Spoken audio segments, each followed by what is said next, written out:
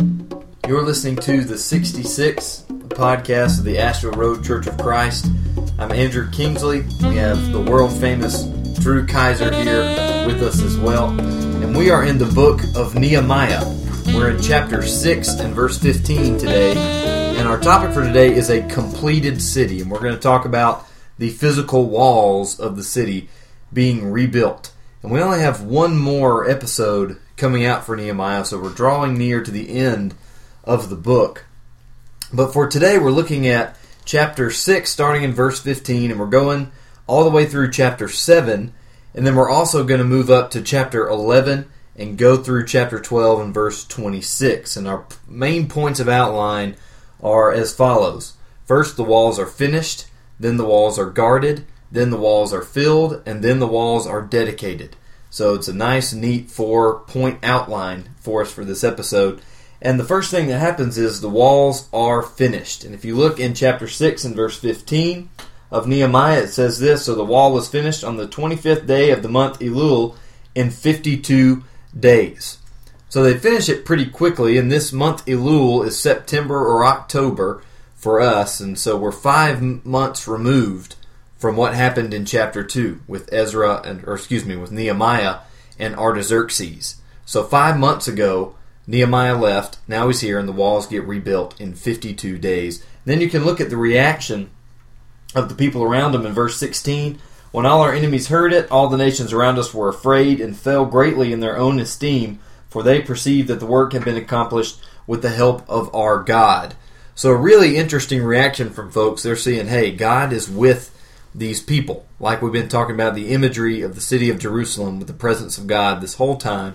Looks like the presence of God is back. That's a bit of an epilogue on our last episode when we talked about the opposition to the city.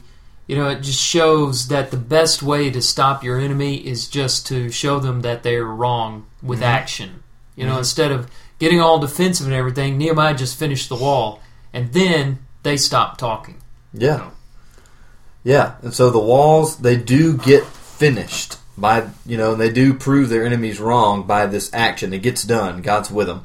And then we move on to chapter 7, verse 1, and the walls are going to be guarded. And Nehemiah is going to put these guys, in verse 2, "I gave my brother Hanani and Hananiah, the governor of the castle, charge over Jerusalem, for he was a more faithful and God-fearing man than many." And you read down in verse 3 towards the end of it, "Appoint guards from among the inhabitants of Jerusalem, some at their guard posts and some in front of their own homes." And so the city is now guarded. And there's a question that pops up in verse 2 about Hanani and Hananiah. Is that one man or is it two men? You have the Hanani and Hananiah, but you have Nehemiah using the singular pronoun saying he. Well, we'll talk more about that in our next section. So the walls have been finished, they've been guarded, and now they're going to be filled. Read verse 5 of chapter 7. "Then my God put it into my heart to assemble the nobles and the officials and the people to be enrolled by genealogy." So he's about to figure out how many people he has with him. Then look in the last part of the verse.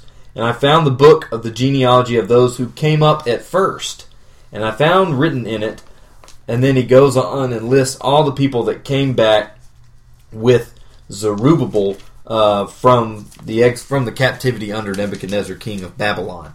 And so he finds this book with the things written in it from way back when, the list very similar to Ezra's. And then later in chapter 11, we'll see more on the walls being filled. You know, the reason that our best guess, we're not exactly sure why this list is included, that you can also see in Ezra chapter 2, but our best guess is that he brought it up to exert pressure on these folks that had gone out to the country, away from Jerusalem. Jerusalem had been dangerous until Nehemiah led the completion of the wall. So now he's on a campaign like you see in a lot of cities these days that have emptied out. Our city here in Birmingham is doing this all the time. Come back to the city. It's safe now. We're building new houses. You can live here and not worry. And one of the things that he does to exert that kind of pressure on the people is to get this old list of their granddaddies and grandmothers who had moved in and had come for the express purpose to live in Jerusalem. They did not move there to live in the countryside. They moved there to live in the holy city. But when they got there, perhaps it was, not safe, and so they scattered out. He's trying to bring them all back together. And it seems to work, because when you get to chapter 11, there are several volunteers ready to move in. And verse 1 says, the leaders of the people lived in Jerusalem, and the rest of the people cast lots to bring 1 out of 10 to live in Jerusalem, the holy city, while 9 out of 10 remained in the other towns. And the people blessed all the men who willingly offered to live in Jerusalem. Now, I don't know if that means that the lottery was taken of volunteers or of all people, and those chosen were blessed by the people for doing it. I'm not exactly sure what that means. It reads to me like the people, were chosen. Everybody was included in the lottery, and 1/10 were chosen, and then the people blessed them for following through with the commitment to go and move into the city. So that's how they handle who is to live. But you notice the leaders, they all set up government right there in the capital city, in the city of Jerusalem, as they should. Once they get settled in, and chapter 11, chapter 12 give us some lengthy lists of names, and they're all well organized, and much of the organization is structured on the old list that you read in chapter 7 from Ezra 2. After all of that is done, you have a beautiful dedication ceremony in chapter 12, beginning in verse 27. And part of this ceremony involves the walking of the wall. Now, these city walls were huge. They were large enough. You have the example of the city wall of Jericho in Joshua chapter 2 that Rahab the harlot lived in. So if it's a wall that is thick enough for an apartment to be housed in it, that is a big wall. And you'll see them walking abreast in this wall and in large groups. One group is coming clockwise to the, to the south. And I think it doesn't matter. One group is coming counterclockwise, one is coming clockwise, and they meet together at the area where the temple is. And so this dedication ceremony starts in chapter 12, verse 27. At the dedication of the wall of Jerusalem, they sought the Levites in all their places to bring them to Jerusalem to celebrate the dedication with gladness, with thanksgivings and with singing, with cymbals, harps, and lyres. And the sons of the singers gathered together from the district surrounding Jerusalem and from the villages of the Netophathites. I didn't practice that, and I should have. And then several other villages. And verse 30 says, the priests and the Levites purified themselves, and they purified the people and the gates and the wall. And then he gets them together for the giving of thanks through this walking of the wall. And one group goes south on the wall towards the dung gate, and another group goes north. And they meet together at some point. Verse 40 says, after they met, that both choirs of those who gave thanks stood in the house of God, and I and half of the officials with me. And then he names the priests, and he says the singers sang with Jezrahiah as their leader. They had a song leader. I wonder if he used a pitch pipe. And they offered great sacrifices that day and rejoiced, for God had made them rejoice with great joy. The women and children also rejoiced, and the joy of Jerusalem was heard far away. I believe that's a good way to end our reading of the completion of the wall. When we come back, we're going to dig a little deeper into some of these matters that we skipped over, try to think a little bit about what we've read.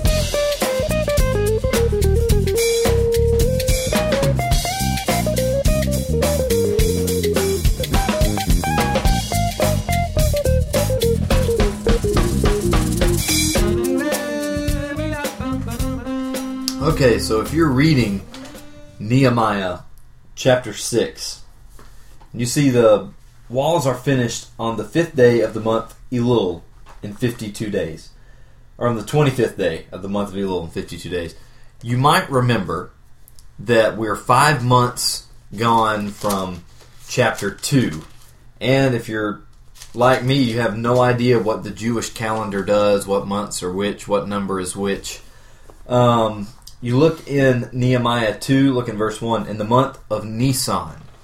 Now, according to, if you get on Google and you go type in Jewish calendar, it's going to give you Nisan as the first month of the year, which is equivalent to March or April. That's when the Jewish calendar starts. It doesn't start in the winter time like ours does with January. It starts in March or April. And if you look, it says in chapter 2 of Nehemiah, in verse 1, it's the 20th year of Artaxerxes. But hold on just a minute. Look at chapter 1 in verse 1.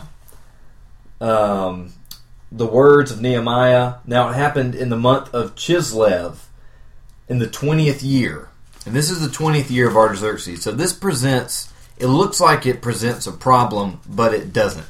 You can see where it might look like, well, if Nisan is the first month of the year, now Chislev is actually the 9th month of the year, according to a Jewish calendar, and that's November, December. Somewhere around November, December.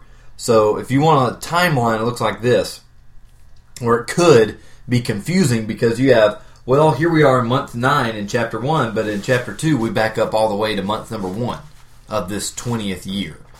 Well, it looks confusing, and it is confusing until you recognize the fact that this 20th year is based on King Artaxerxes. It's not based on what the first month of the year is. It's an anniversary of Artaxerxes. Just like if you've been, let's say I've been working here I'm in my second year of work here. I started working here on August 12th of 2012. And so my years for working here are based on August 12th. And every time August 12th rolls around, we're in a new year. I'm in a new year of working in Asheville Road. And so the way that this fits is you can have, and I believe we said that the Nehemiah heads back in 445 BC. Is it 444? Yeah. He heads back in 445 BC in Nisan. It's the first month of the year. So the first month of the year in 445 BC, Nehemiah talks to Artaxerxes in chapter 2. Now, we're still in the 20th year of Artaxerxes, but back up to 446 BC, 4 months prior, in the month of Chislev, or Hislev, however you're supposed to say it, November, December time, Nehemiah hears the bad news. Now, this works because Artaxerxes started reigning in the 7th month of the Jewish calendar, which is Tishri, which will come up again in chapter 7. That's where we are in chapter 7.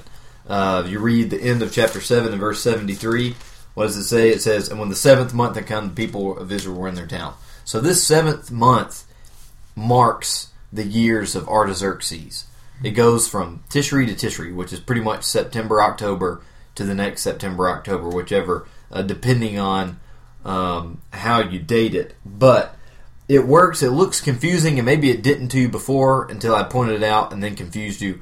But this confused me greatly. I was wondering how we got chapter 1 8 months after chapter 2, but in reality, it works with Chislev coming first in 446. He hears, and I have this little timeline in front of me. The 20th year of Artaxerxes starts in the Jewish month of Tishri, which is our September, October. And then comes month 8, and then comes month 9, which is Chislev. You can read in chapter 1 and verse 1, in the month of Chislev. So in Chislev, Nehemiah hears about Jerusalem. And then for the 10th, 11th, and 12th months of the Jewish calendar, Nehemiah spends time in prayer and fasting. And then we get to 445 BC, the first month of the year, Nisan, which is chapter 2. Nehemiah goes before Artaxerxes, and then he begins his 800-mile journey from Susa to Jerusalem. And this trip takes about 3 or 4 months. So, Nisan, the first month of the year, he leaves. In the 2nd, 3rd, and 4th months, he's traveling to Jerusalem. He gets there in the 5th month, and he starts rebuilding on the 3rd day of that month. And then that gets us to chapter 6 and verse 15, where they finish the wall in the month of Elul in 52 days. this was probably really hard to get just listening to it, so maybe we'll put this timeline up in the notes section so it makes sense. I know it's probably hard to keep track of it while I'm saying it. Yeah, it's a good idea to put it up on the website. Yeah, that way you can see it, because it makes more sense. It makes it nice and neat, and it looks good. But either way, we're starting in 446 and ending in 445, the month of Elul. Yeah, everything happens relatively quickly. And the reason that we're doing this, it may seem to some of you to be a little dull.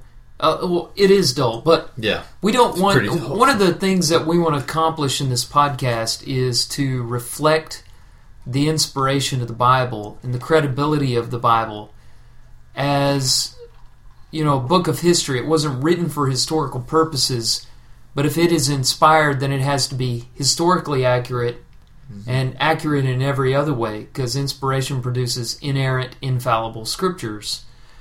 And so somebody might be reading Nehemiah and see and know something, or Google the Jewish calendar and see that Kislev, that's mentioned in chapter 1, verse 1, is in November, and that Nisan in chapter 2, verse 1 is in March and April, and yet Nehemiah says both of them are in the 20th year of Artaxerxes. And they may lose their faith over something like that, or their faith may be challenged by something like that. And so we've worked out that, we're counting time by two different records. One is the Jewish calendar, and the other are the anniversaries of Artaxerxes' reign. Mm-hmm. And so Artaxerxes, what did you say? He started in September? He started in September, the Jewish month of Tishri. He starts, and we've got a third calendar ahead, which is our own calendar. Yeah. So we got Artaxerxes, he's starting in September, we're starting in January. The Jews, they start in March, April. So it's really easy. And so this is a way to explain all of the discrepancies and that's why we're thinking about this. We're not thinking about it because it really gives us any insight into the story of Nehemiah or the message of Nehemiah.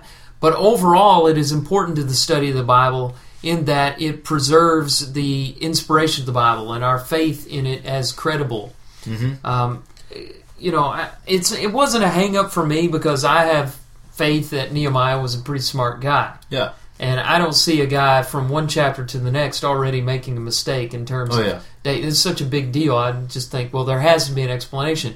Mm-hmm. But somebody else may jump on that and say, hey, right here, the Bible can't even get it right from Nehemiah chapter 1 to Nehemiah chapter 2. Yeah. I've caught him, gotcha. Mm-hmm. And it's not as simple as that. So we'll put that up on the 66.net under this particular podcast, and you can look at the chart if you're interested in that kind of thing. If you're not, then maybe you'll be interested in another matter. Yeah. Because we wanted to also bring up the three lists that we have mentioned today. That was another thing that perplexed us a little and thought maybe you might be confused. And the first one is in chapter 7, verse 5, the first part of verse 5, where Nehemiah says that God put it on his heart to assemble the nobles and the officials and the people to be enrolled by genealogy. In other words, God put it on his heart to take a census. Just like in this country, every 10 years, the United States takes a census. They want to know what people are living in this country, how many, and what kind of people. And that's what Nehemiah wanted to know, because the problem in chapter 7, verse 4 was that the city was wide and large, but there weren't many people living in it. And he wanted some people living in the city. So God put it on his heart to take a census. That's the first list. Now the second list is in chapter 7, verse 5, the end part of verse 5, all the way down to the end of chapter 7, which is this list that you see first in Ezra chapter 2, the old list that was of the people who originally came over to Jerusalem from Babylonian captivity in 536 BC. Now, here's another Bible contradiction deal. When you compare the list in Ezra 2 with the list in Nehemiah 7, there are some discrepancies. So you got to ask yourself, is that a reflection on the inspiration of the Bible, or is there something else going on here? Now again, Ezra and Nehemiah knew one another. Nehemiah was aware of Ezra chapter 2. I don't think he would have blundered that badly and changed the list.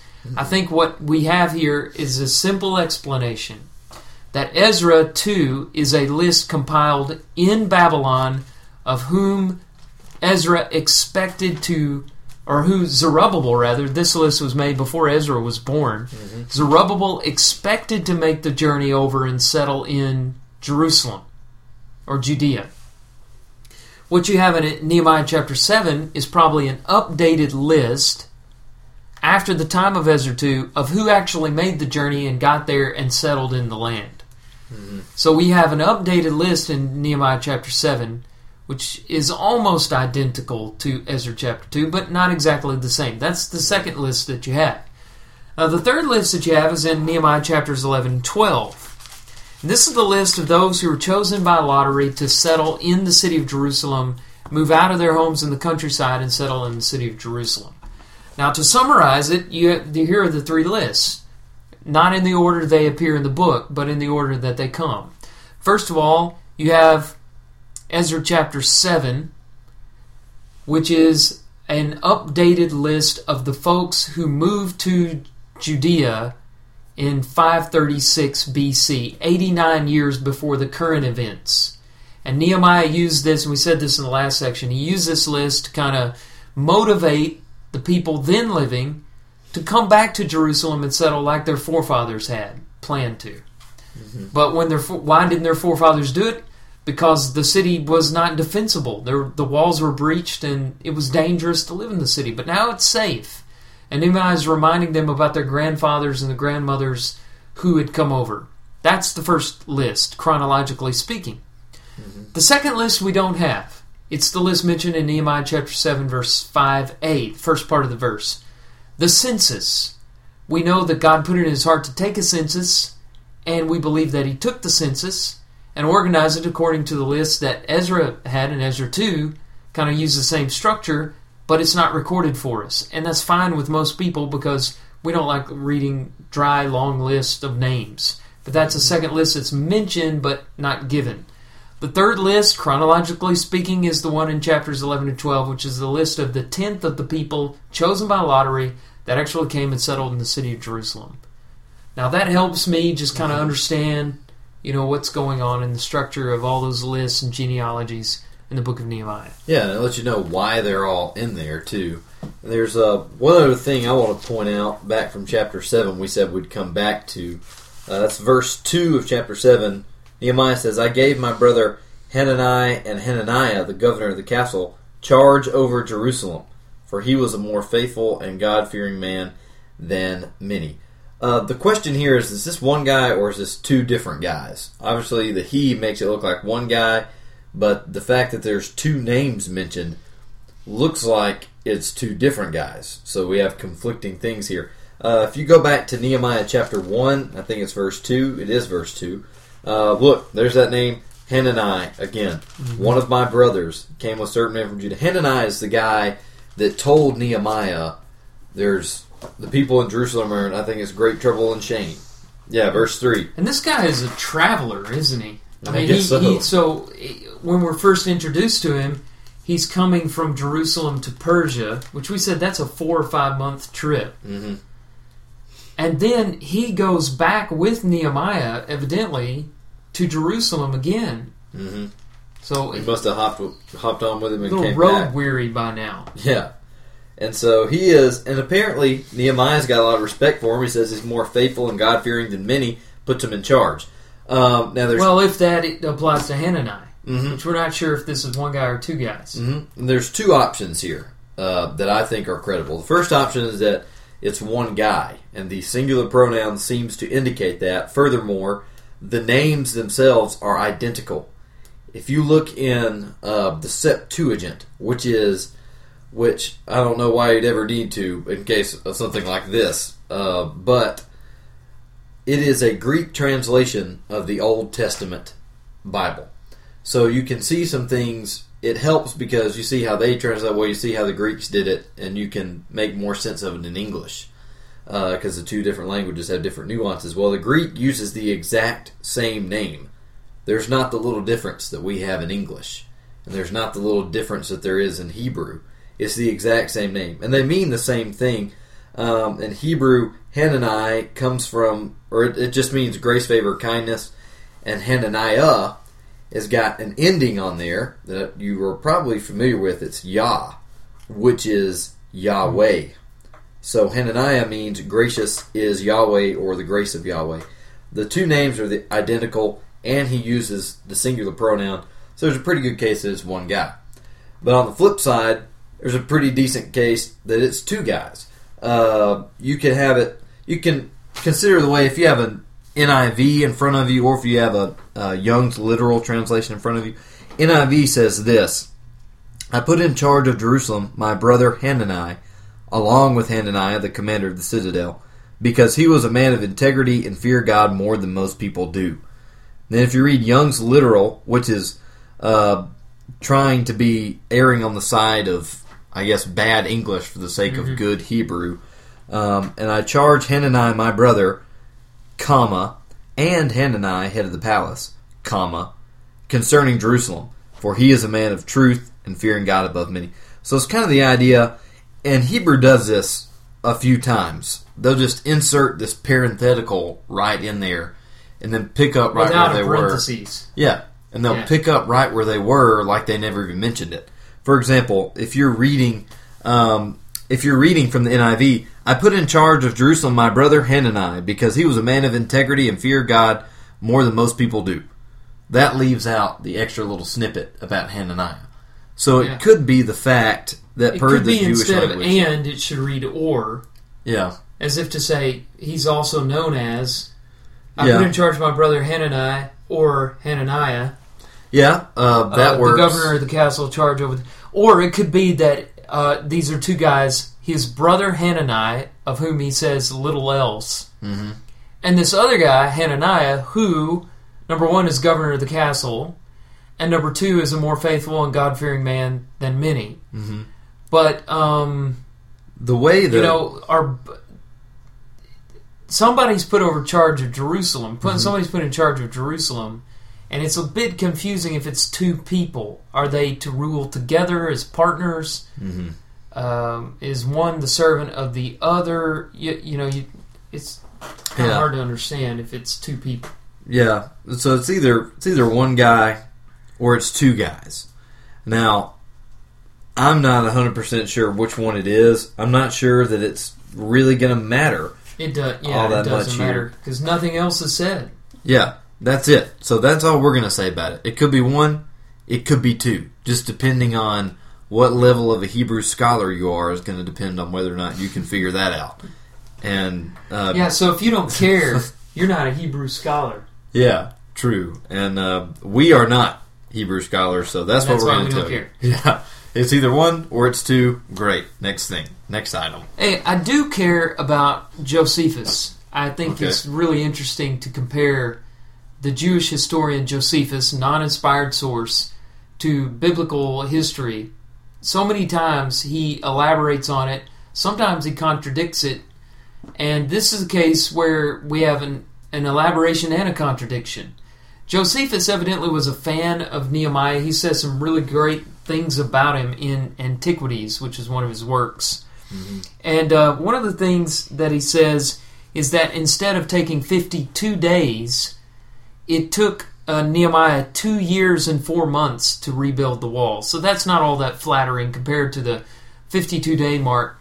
I, of course, go with what the Bible says over what Josephus said for two reasons. Number one, the Bible's inspired, and that's my belief.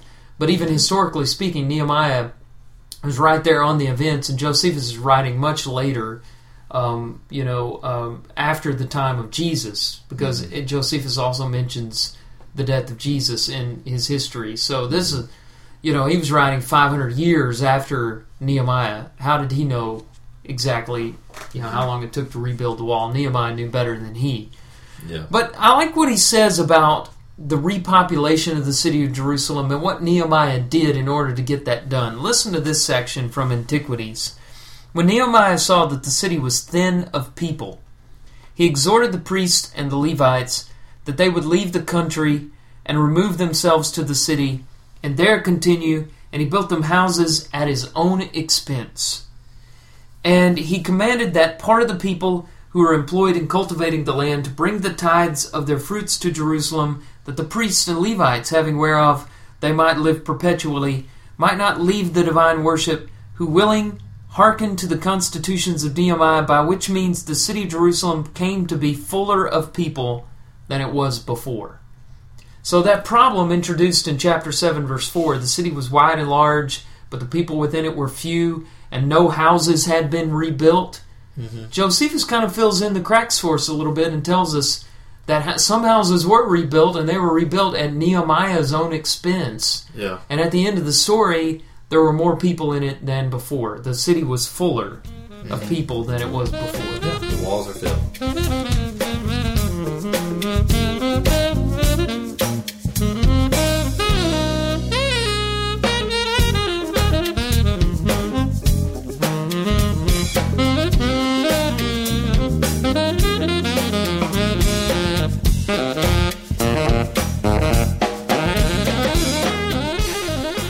The main application that we want to make with Nehemiah 6, 7, 11, and 12 is the idea of the physical walls that God puts in our lives. In other words, the physical protections, the defenses that we have, the material provisions, if you want to look at it that way, that God puts in our lives. And there's a lot of great applications to that end. You know, for the city of Jerusalem, this was absolutely essential, just as essential, you might say, as Ezra's reforms, which were ethical in nature, Zerubbabel's reforms, which were religious in nature. You need more than just religious structure and ethical structure. You have to have civil structure as well, protection. And we need that as well today. It's not wrong to pray to God that your children will receive a good education, or that you'll have a roof over your head, or that you'll have food on your table, or what else? All the many things that your country will continue to be free, and that you'll be able to pay your bills, and all of those things that we concern about. You know, in Matthew chapter 6, Jesus tells us not to worry about those things, but he doesn't say they don't matter. What he says is, if you prioritize and put God first, all of those things will be added to you. And Nehemiah tells us how that happens. And you see a man who believes that principle and practices it in Nehemiah chapters 6 and following. So, a few points that I jotted down here for us to talk about. First of all, I think it's important to point out that material protections are accomplished with the help of God. Look at chapter 6, verse 16.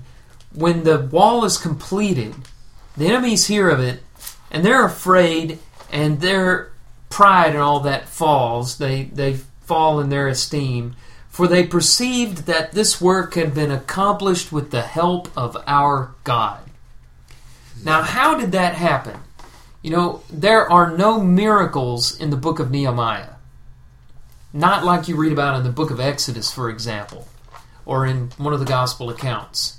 So in Exodus, God delivers the people through 10 plagues, dividing the Red Sea. They get out of the wilderness. They don't have any food. Manna rains down from heaven. Quail falls from heaven. You have all these miraculous events. And that's how people tend to think that God works all the time.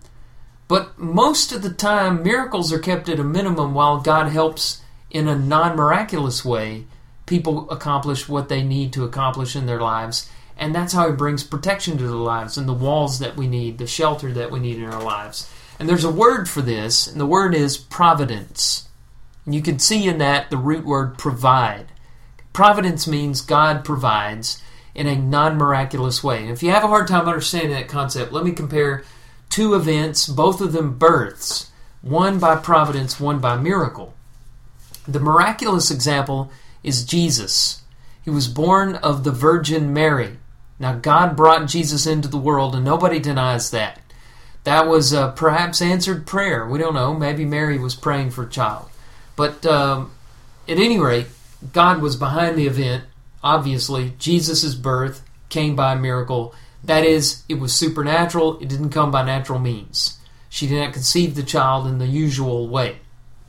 Scientifically, cannot be explained. Now, go to 1 Samuel chapter 1, and there you have the example of the birth of the prophet and judge Samuel. Samuel's mother, Hannah, was barren. She couldn't have a child, dealing with infertility, and she struggled with it greatly. And her husband tried to comfort her, but she couldn't be comforted. And she went to the tabernacle and she prayed. And she prayed so fervently that Eli, the judge at the time, thought she was drunk because she was doing this thing where she was moving her lips, but she wasn't making a sound.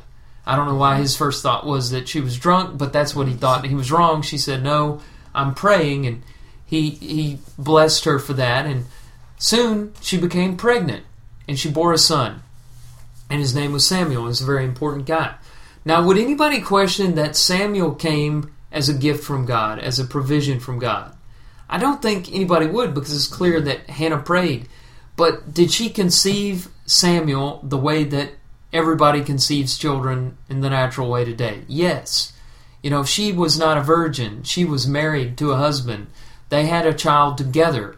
That was God providing something, a child in this case, by providence. Mm-hmm. So that's a good way to define it. It's a non-miraculous way that God acts in our lives. Yeah, and I think there's something to the reaction of the people. They're not intimidated, they're not afraid of the Jews until the walls get finished. Mm-hmm. And because when the walls get finished, they know that there's something else going on here. They know that it's not, that they, in their eyes, this God is back with them. And it reminds me of Joshua in chapter 2 when Rahab hides the spies, and she says to him in verse 9 of Joshua 2, "I know the Lord has given you the land, and the fear of you has fallen upon us, and all the inhabitants of the land melt away before you." Why? Verse 10, "We have heard how the Lord dried up the water of the Red Sea before you came out of Egypt, and what you did to the 2 kings of the Amorites who were beyond the Jordan." And she keeps talking about how their hearts have melted and they're so afraid because, look in verse 11, "As soon as we heard it, our hearts melted, and there's no spirit left in any man because of you. For the Lord your God, He is God in the heavens above and on the earth beneath."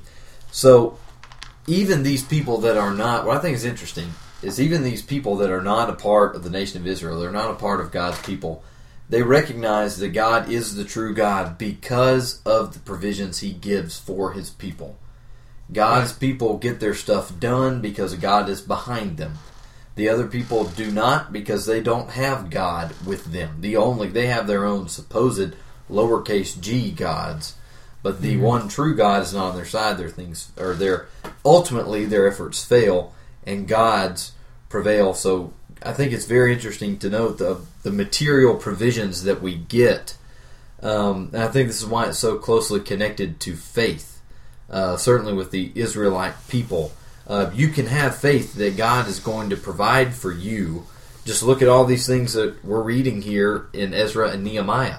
God provided for Ezra. God provided for Nehemiah. The walls got built because God was on their side. Whatever issues are going on with us today, certainly God is able to provide for us, and not just in a spiritual way, but in a very physical way. Have faith that if your bank account's running out of money, God is there with you. God is there for you. Something is going to happen to where you'll be taken care of. You brought up a great example because there the pagans believed in God because of a miracle.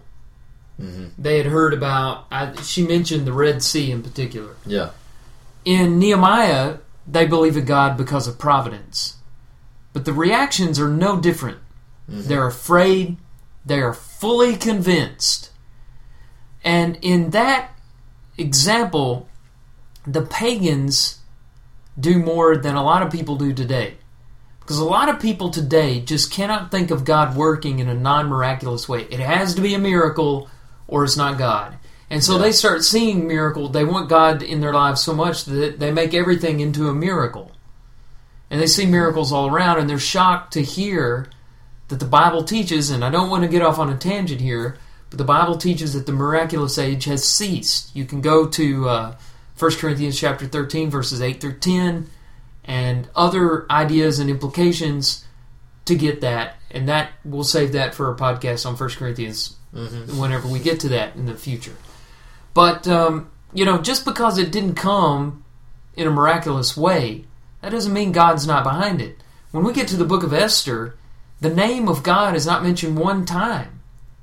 But you have Mordecai saying, maybe, perhaps you've come to the throne for such a time as this. Esther, this is why you are here as queen. What did he mean by that? He meant God naturally, through events in a mysterious way, used the laws of nature to bring her to that point to save her people. Yeah. Now let's get to another application regarding the material provisions that God brings in our lives. And that is that we have a share in that as well. And this also relates to the non-miraculous nature of the way God works in our lives today. I like what Nehemiah says in chapter 7, verse 5. He said, "Then God put it into my heart to assemble the nobles and the officials and the people to be enrolled by genealogy." Now somebody may say, there's a miracle. Maybe, but maybe Nehemiah is still talking about providence, that he had this idea and God is in control of all things, and events or whatever, something led him to think of this need, a census of the people, as a way to start getting people to move back into Jerusalem again. But the application that we make today is that, there was something he needed to do in order to receive that protection that they needed, to get the walls filled, to put people inside the walls, and to bring that protection. Jesus taught us to pray in the model prayer, Matthew 6, "Give us this day our daily bread." Mm-hmm. Now, how does God answer that prayer? Does manna rain from heaven? If your children are starving and you pray, "Give us this day our daily bread," does that mean that you should expect, a loaf of bread to drop out of the sky? Or the 5 loaves and 2 fish to be repeated in your case? Something else like that. No. God starts answering that prayer by putting power in the seed, by farmers planting it in the ground, by empowering the soil to enrich the seed, by empowering the sun to give life to the seed, by empowering the rain to give moisture to the seed, by the seed growing into grain, by the grain being harvested by somebody, processed by somebody, sold by somebody, by money coming into your pocket through natural means. There's a lot of processes that are natural, and the reason we're not amazed by those, but we're amazed by miracles, is because they happen every day. That is the only difference between a miracle and a non-miracle, is that miracles only happen occasionally, rarely, and providence happens every day. But think about it. Is it any less wondrous that you can put a dead piece of organic matter in soil and it can be grown into food that feeds the body? Is that any less amazing than Jesus being born of a virgin? Yeah. It's just an arbitrary difference. God says, well, these are the kinds of things that I'm going to make happen every day. And these are the kinds of things that I'm going to make exceptions of in order to confirm that I'm behind this. But because I make this happen every day, people will recognize that I'm behind this over here, rare occurrence, because only I can change what I do every day. Yeah. And I think that's not any less amazing. Yeah. And I definitely think that God uses everyday things like that in such a way that, there is providence involved, just like you said. And I don't, I think it does require much more thought than we give it. The idea of praying for our daily bread, well, how exactly are we going to get it? I do think God provides all of those things, as long as, to go back to what you said to open off our application section here, as long as we are seeking first God and His kingdom, then all of those things are going to follow for whatever reason, whether it be through providence or whatever means they come. They're coming. And do you know why? Because if we put God first, then when we have a responsibility, part of putting God first and living according to righteousness is doing our responsibility, doing our duty. Doing what is right. That's what righteousness is. Yeah. Seeking first righteousness, all is righteousness, is doing what's right. And if you got kids who are starving and you have an opportunity to work, then you're going to work. You're not going to keep praying and sitting still and waiting on somebody to do something for you. You're going to get to work. You're going to be a responsible person. Yeah. And there's definitely a part of following after God is helping out those who are in need. And that means, if you are trying to live for God, you're trying to do what you can. You're not trying to make money so that you can just have a large bank account. You're trying to make money so that you can, really a big part of what you do is help other people. Same way with food. If you're getting a bunch of food, you can use that to help other people. It reminds me of something, and I don't want to steal your thunder for this Sunday because I know you're about to preach on this. But Ephesians chapter 4 in verse 28, this is Paul's kind of giving them some commands here about how to live a Christian life. Verse 28 says, "Let the thief no longer steal, but let him labor, doing honest work with his own hands." And it's interesting what he says next. He says, "So that he may have something to share with anyone who is in need." I thought that was pretty cool. It doesn't say, "Let the thief no longer steal and let him work, doing honest work with his own hands, so he can pay his own bills and so he can be self-sufficient and so nobody has to worry about him. So he can get rich." Yeah, it says, "So that he may share." Yeah. So that he can share with anyone else who's in need. So following God's, putting him first, you're going to take every opportunity you can to make sure the people around you are taken care of. Yeah, and even more than that, if you are seeking God first in all His righteousness, you're not going to associate with wicked people who are full of selfishness and hatred, who will steal your goods. The people you're going to be associating with, and you're not going to be out there on your own either. You're going to be associating with God's people who take care of each other. In Acts chapter 4, you read about the early church, and there wasn't anybody in need among the early church, despite the fact that Judea was suffering from a terrible famine at the time, and there was a lot of people who were hungry. And then you read later in Paul's epistles about this collection the Gentiles are taking up on behalf of the saints in Jerusalem and sharing what they had, like you're talking about. When you're among God's people, you don't go hungry. And so that's an example. Now, is it any less amazing just because part of the process was Nehemiah thinking of a census and that God used his leadership skills to move people into Jerusalem? Hey, this was a city destroyed not many years prior, just 150 years beforehand, by Babylon. Destroyed. The temple was gone. The walls laid flat. And now there's walls standing around it and people living in it. That's amazing. It's not any less amazing just because God chose a natural way to provide versus a miraculous way. Okay. Want to move on to another one? Sure, yeah. Okay. Now, because God does that, and people recognize God does that, these material defenses in our lives, these physical walls, are called holy.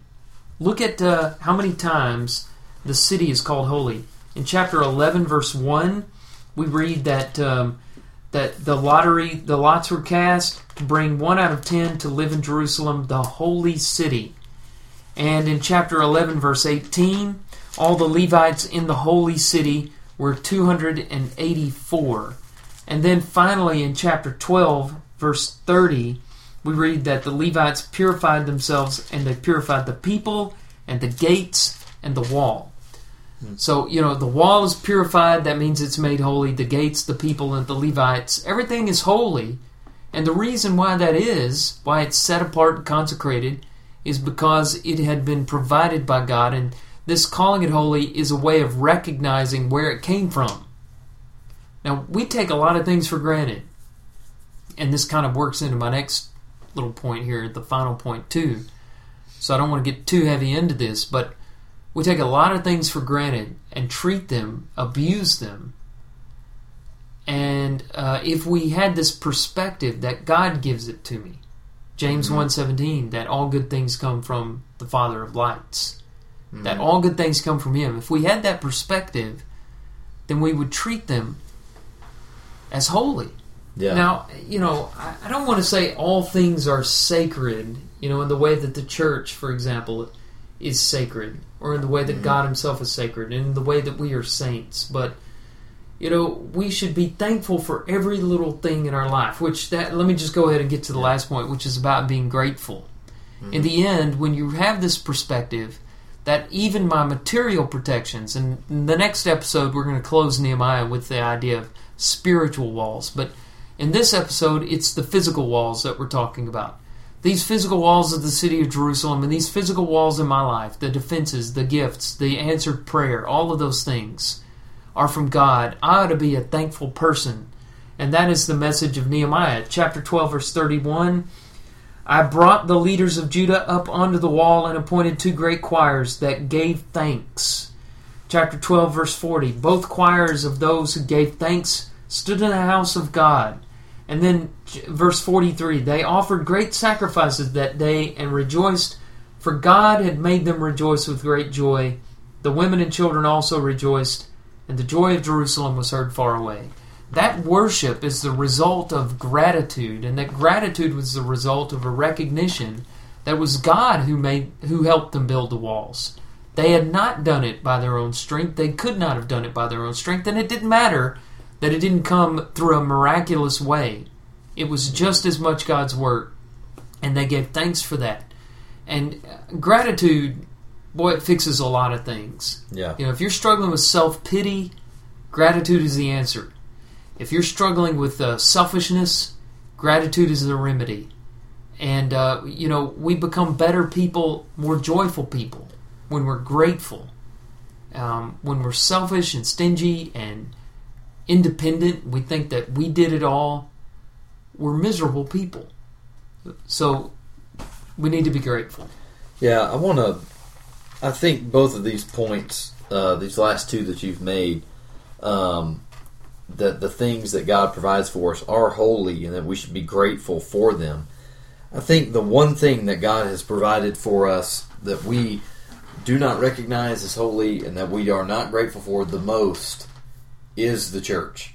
And I don't mean this building that you come to, and it's hard to get the right word across because when you say church, everybody is thinking building. I'm not talking about the building. I mean, you ought to be grateful for that.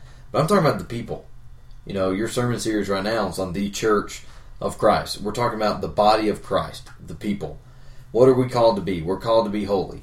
How does God do His work on... we're talking about providence. How does God make sure that all the hungry kids are being fed?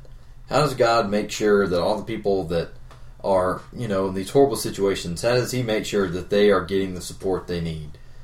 Well, He's doing it through us. He's doing it through Christ, through the body of Christ. That's us. And so that puts a lot of responsibility on our shoulders, first of all, to be, and we're called to be holy. We're called to be set apart. We're called to be something different. Now, me sitting here, we have VBS tonight. If I'm sitting here in VBS tonight, or at church Wednesday night, church Sunday morning, I can guarantee you there will be so many people at this church that are sitting here thinking, and at every church across the nation, they're going to be thinking about how so-and-so in the church isn't doing this, or about how so-and-so in the church isn't doing that, or what they've done to me, and what this other person's done to me, and well, this other person said this, can you believe what that person's wearing, and all this kind of junk. We're not recognizing, hey, you mentioned earlier, you don't go hungry if you're part of the people of God. You're praying for your daily bread, you don't have any money, where do you think your bread is going to come from? The people at church. It might come from the church's bank account, it might come from a member of the church's bank account, but that's where it's coming from. Those people are the providence of God for you. They're your supports. That's what's gonna get you what you need, and I think it's I guess it would change a lot of people's outlook, including mine, if you're thinking about the other people at this church as holy people set apart by God for the purpose of doing good works, which we read about, what you preached about in Ephesians. Is that chapter 2 or 3? Set apart for good works. I can't remember. Oh, chapter 2:10. Yeah, you're Ephesians 2, verse 10. Yeah, he says you're basically handcrafted. Yeah, he says we are his workmanship, created in Christ Jesus for good works, which God prepared beforehand so that we should walk in them. So I think, number one, we need to be recognizing that the other people that you come into contact with when you go to the building for worship, those people are holy. They are set apart by God. They're holy. You treat them with respect and you treat them with honor. From Romans chapter 12, verses 9 through 12, talks about, I believe it's verse 9, that says, outdo one another in showing honor. Honor one another above yourselves is another translation of it. So number one, recognize they're holy. Number two, actually appreciate them. Don't take them for granted. And I think those two things are caught up in one another. Mm-hmm. If you're recognizing the fact that the person sitting across from you at church who may be, I don't know what little thing they could have done to bother you this week. Maybe they didn't say hey to you when you walked in the door. Or too much perfume. Yeah. Aggravated my allergies. Yeah. Or maybe their kids being too loud. Yeah. We got a few kids here. Heard that before. Yeah. Yeah. We got a few kids here. Maybe their kids being too loud. And I think recognizing the fact that, hey, that person is that's what God's using to get his will done on the earth today, and me too. And that's going to have a lot to do with your reaction to them. And, if they're doing something you don't particularly like, that's going to make a big difference on the way that you approach them, what you say to them, what you do, how you talk about them to other people, which is a whole different topic altogether. But I think there are a lot of small problems in the church that turn into huge problems, like, such as gossiping and all these different things, just little things evolving into just full-blown quarrels that split a church. Those things don't happen if you are recognizing that those other people in the church are holy, that they are part of God's physical provision for you. They are a part of your physical walls. Now, sure, they help with your spiritual walls as well, but they're a part of your physical walls. Mm-hmm. It's as simple as 2 are better than 1. You can break 10. You can break 1 popsicle stick. You can't break 100. That's physical. And I think if we could just find it somehow in our hearts to recognize this is what the church is intended for. This is what it is. It's not a building. It's the people that are in here. I think we would solve a lot of, and that's my little rant about, I think, how we could solve a lot of our little issues that come up in churches. You're right. Well, that's all the time we've got for this episode of the 66. If you want to check us out online, look us up at the66.net. We're working on getting that iTunes feed going. We applied for a long time ago, weeks ago, and we will let you know as soon as it is available, because that will make it even easier for you to subscribe to the podcast and get it downloaded automatically to your phone or your mobile device, whatever it is that you use. We'd love to hear feedback. We don't have any questions to answer today, but maybe you have a question for us or a comment. If it's a good comment, we'll read it on the podcast. If it's a bad one, we might read it if it's funny. Yeah. But if you're going to send us a criticism, it needs to be clever enough for us to read it on the air. You can send your feedback to akingsley@arcoc.com or dkaiser@arcoc.com. This is a lot of fun for us. We hope that it's fun for you. So we'll see you next time on the 66.